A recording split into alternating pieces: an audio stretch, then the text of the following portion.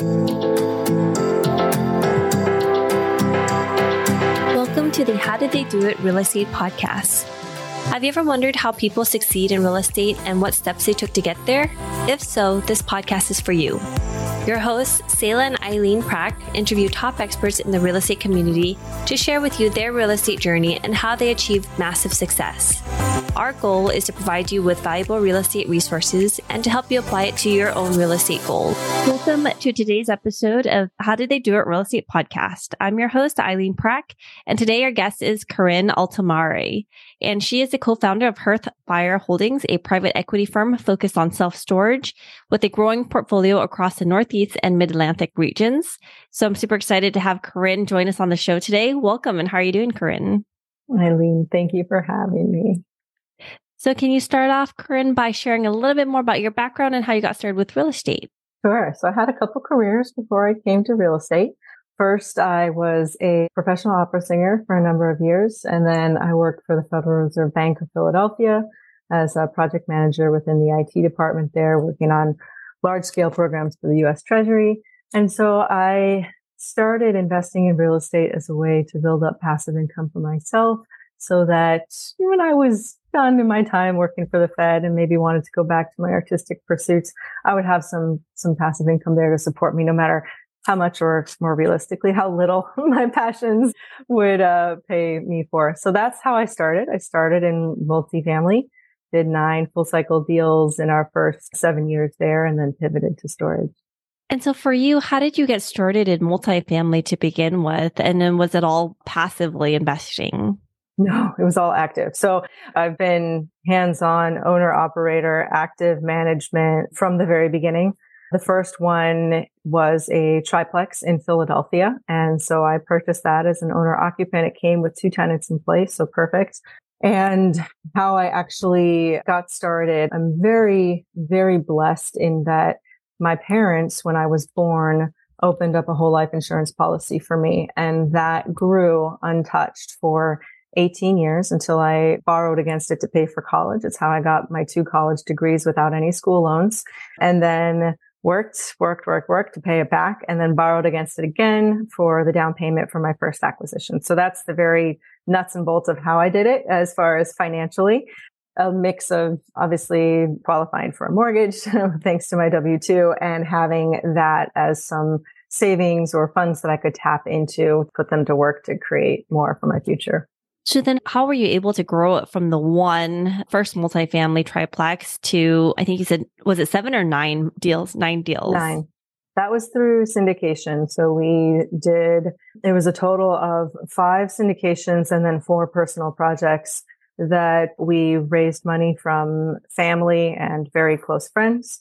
And I say we because all of this has been accomplished with my partner in life and business, my husband, Sergio Altomare. So we raised the funds from family, friends. We served as the property managers, the asset managers, sourcing the deals, managing it throughout the whole life cycle, but serving as GPs, personally signing on all the loans, and then being responsible for the day in, day out operations, as well as the distributions to our limited partners. So then fast forward to after the multifamily aspect of the asset class, what did you get into afterwards? So storage, self-storage. So we turned that, if you want to really boil it down, from 1 3-unit triplex to 7 years later, a 22,000 net rentable 250 storage unit facility with 15 of our family and friends. That's what we did next. And why did you decide to make that transition and shift? And what did you see in the market that allowed you to move from multifamily to self-storage? Yeah, we were looking for something a little bit more scalable, right? From getting to higher number of doors under one roof, something that was more recession resilient, because I started in 2012. We'd been kind of on a massive upward run since post 2008, right? So knowing that by and large, economic cycles move in about 10-year time frame horizons, we were looking for something that would perform strongly through a market downturn or correction, which we expected to be somewhere between 2018 to 2020. So we made that acquisition in 2019, just in the nick of time, We were able to get all of our business operations up and running right before COVID came in and shut the world down. Storage was an essential service. We had all of our tech and back-end operations implemented. So we really seamlessly transitioned to being all contactless, completely self-serve, remote. And so our theory was very quickly borne out, and we saw the fruits of that and were validated in that decision to make that move. And so today your focus is in self-storage? Correct. We have 13 locations across 5 states, primarily in the Northeast and Mid-Atlantic. Was most of that growth during the pandemic timeframe, or was it a little bit afterwards? Kind of walk us through from that 2019 first acquisition in self-storage to growing to 13 facilities. Yeah. So 2020 was a just focus on breathing and hang on for dear life sort of year. And then 2021, we caught up. We acquired 10 more facilities. 22, we acquired 4 more facilities. We sold the first one from 2019. So that brings us to the 13 that we're at today. Right now, as of us recording this, we're under PSA on 4 and in active LOI negotiations on a handful of others. So what we focus on after the one and the lesson learned in our multifamily years of hustling and wearing all the hats and doing all the things was that to truly achieve scale with the business, and this is never going to be something passive for me, right? I'm the owner. This is always going to be a very active endeavor for us. While we did leave our W-2s, this is still, this is our baby. This is our lifeblood, right? So we're very much involved. There's not an ounce of this that is passive. But the biggest lesson learned and a big shift in where the work happens for us now is instead of the day-to-day operations and working in the business, we're working on the business, which means our focus is on hiring an excellent team, setting them up for success, making sure that we're positioning the team to implement upon the overall business vision and strategy. And so the past 12 to 18 months, really, once we made those large acquisitions and grew the portfolio, of course, it was not something that the two of us could handle ourselves, right? So the focus then had to be on making sure that we were assembling the right team and giving them all the tools that they needed from us to continue to drive this ship forward and deliver to our investors and bring those projects about. As you were growing and scaling that portfolio, how did you decide which markets to focus on? And did you have a preference on certain specific areas within those markets? Yeah, we started in our backyard. We actually operated the first one ourselves. It was about an hour and 15 drive from our home. And so what we did was we purchased a travel trailer, set it up on site. It was kind of our crash pad. Our daughter was 2 at the time. So we split the weeks and one of us would be out there on site Monday to Wednesday. And then Wednesday was our turnover day. And the other one would be out there Wednesday through Saturday. So that's how we started in our backyard, somewhere local where we could keep our fingers on the pulse and boots on the ground. We then grew our presence there to a portfolio of 6. So we still have one manager who manages all the sites now, and our asset manager manages the manager, right? But so that's how we started. And then we've spread out into other markets that had similar profiles, still staying relatively closer to home, right? Massachusetts and Delaware are very accessible for us here. Even Virginia is I think we've actually driven down there to do due diligence and such. Indiana portfolio came through broker relationships. So it was kind of a pocket listing that got to us before the larger market. So that's how we started venturing out. We haven't gone full out to the other coast yet. We'll see what the future has for us. We love hosting this show. When we started this podcast, we were doing all the editing and post-production ourselves. Now, we are very excited to have this particular company as a partner of the show to do all the post-production for us, because it gives us the freedom to focus on the 2 things we care about: serving you, our listener, at a higher level, and growing our own multifamily business. If you are like Selah and me, then you want to add value to others while scaling your business. A podcast is the best way to do both, and we invite you to contact Adam Adams. He can help you launch your podcast, market your show for more listeners, and take all the post-production off your plate so you can focus on your business instead of in it. Listeners of this show can get a free consultation with Adam. To schedule your free consultation, find the link in the show notes. And so you mentioned also self-storage is more of a resilient asset class to get into. How did it perform during that pandemic time coming out of it, and where do you see it today? Oh my gosh, fantastically. I mean, industry wide, we were seeing rates 20% up year over year. There was just this huge boom of utilization because people had to clear out their homes to make space for a home office, right? For remote work or for a home schooling situation for children at home, right? With all the virtual schooling that was happening. So there was a massive wave of increase of not only utilization, more and more people using storage, but then the rates driving that premium demand pricing to accommodate for that. So we've seen some of that start to taper off and things to kind of settle back to slightly higher than pre-pandemic levels, depending on your market, depending on what kind of storage facility you have, which is not the end of the world to see things start to kind of moderate back off, acknowledging that COVID was what it was. It was a spike in a moment of time, right? And now we're stabilizing. It's still on the positive upward trend as far as overall utilization rates. We're still driving rents in our markets where we are. So hopefully that answered the question. What kind of rent increases are you seeing year over year in the self-storage space? So that's going to depend on your market. I think generally industry wide, we might be at 9 to 11%. That would be me trying to remember those industry stats. Yep. And then you said while you were building up this side of the business as well and growing that portfolio, you had a daughter or you had your first 2-year-old at that time. And so I'd love to ask, you mentioned you and your husband had to split your time between the two of you when you were in the early stages of that portion. How did you also help look at family life and be able to balance between growing the business and your family and then that side of the things? I don't believe in work-life balance. I don't think it's possible. I think there are different phases of life where one is going to take a priority and the other is going to have to take a back seat. Just being realistic, the concept of a completely balanced work and personal life, I haven't seen it borne out.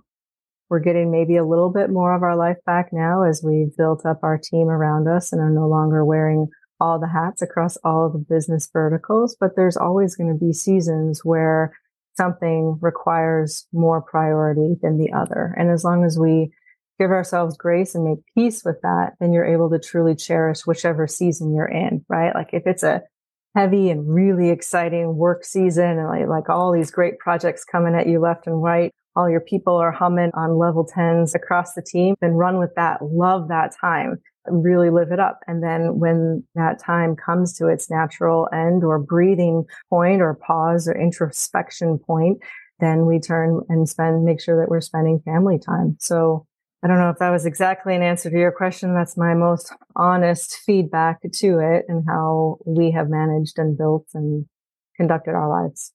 So where do you see the business going next? And what is your next focus coming up here?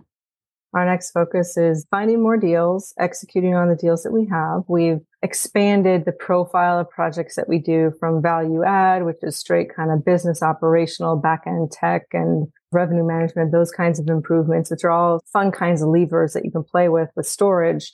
And one of the many differentiators of it compared to multifamily storage is really a business operation within real estate. So we have a lot more ways to drive NOI. So next we're doing, in addition to value add, large expansions. We have multiple sites where we're more than doubling the existing square footage. We're also doing our first couple of ground up development deals. We're very excited about that and continuing to feed the pipeline across all three profiles of those kinds of investment categories. What do you see the difference of being the ground up development side of self-storage space versus purchasing an already existing building or property? Yeah, so finding existing properties that pencil right now when you're buying at a 6 cap and your debt is going to be somewhere around 8 just doesn't work. That's also a big driver for why we're pivoting to ground up development. We're finding better yield there for our investors. Of course, it's going to be longer until you see any return, right? It's going to be probably call it 3 to 4 years to get the land fully entitled, to get the ground broken, building up and out of the ground, leased up, and then either refinance or sell and return to the investors their original principal and then some. So it's a different profile. And that's also why we are excited to be offering our investors multiple profiles of projects, right? So depending on their investor appetite, we can ideally match them with the right kind of project that'll meet their needs. We might not have all 3 options available at once, but during the course of 12 months and a year, we'll be able to offer quite a variety.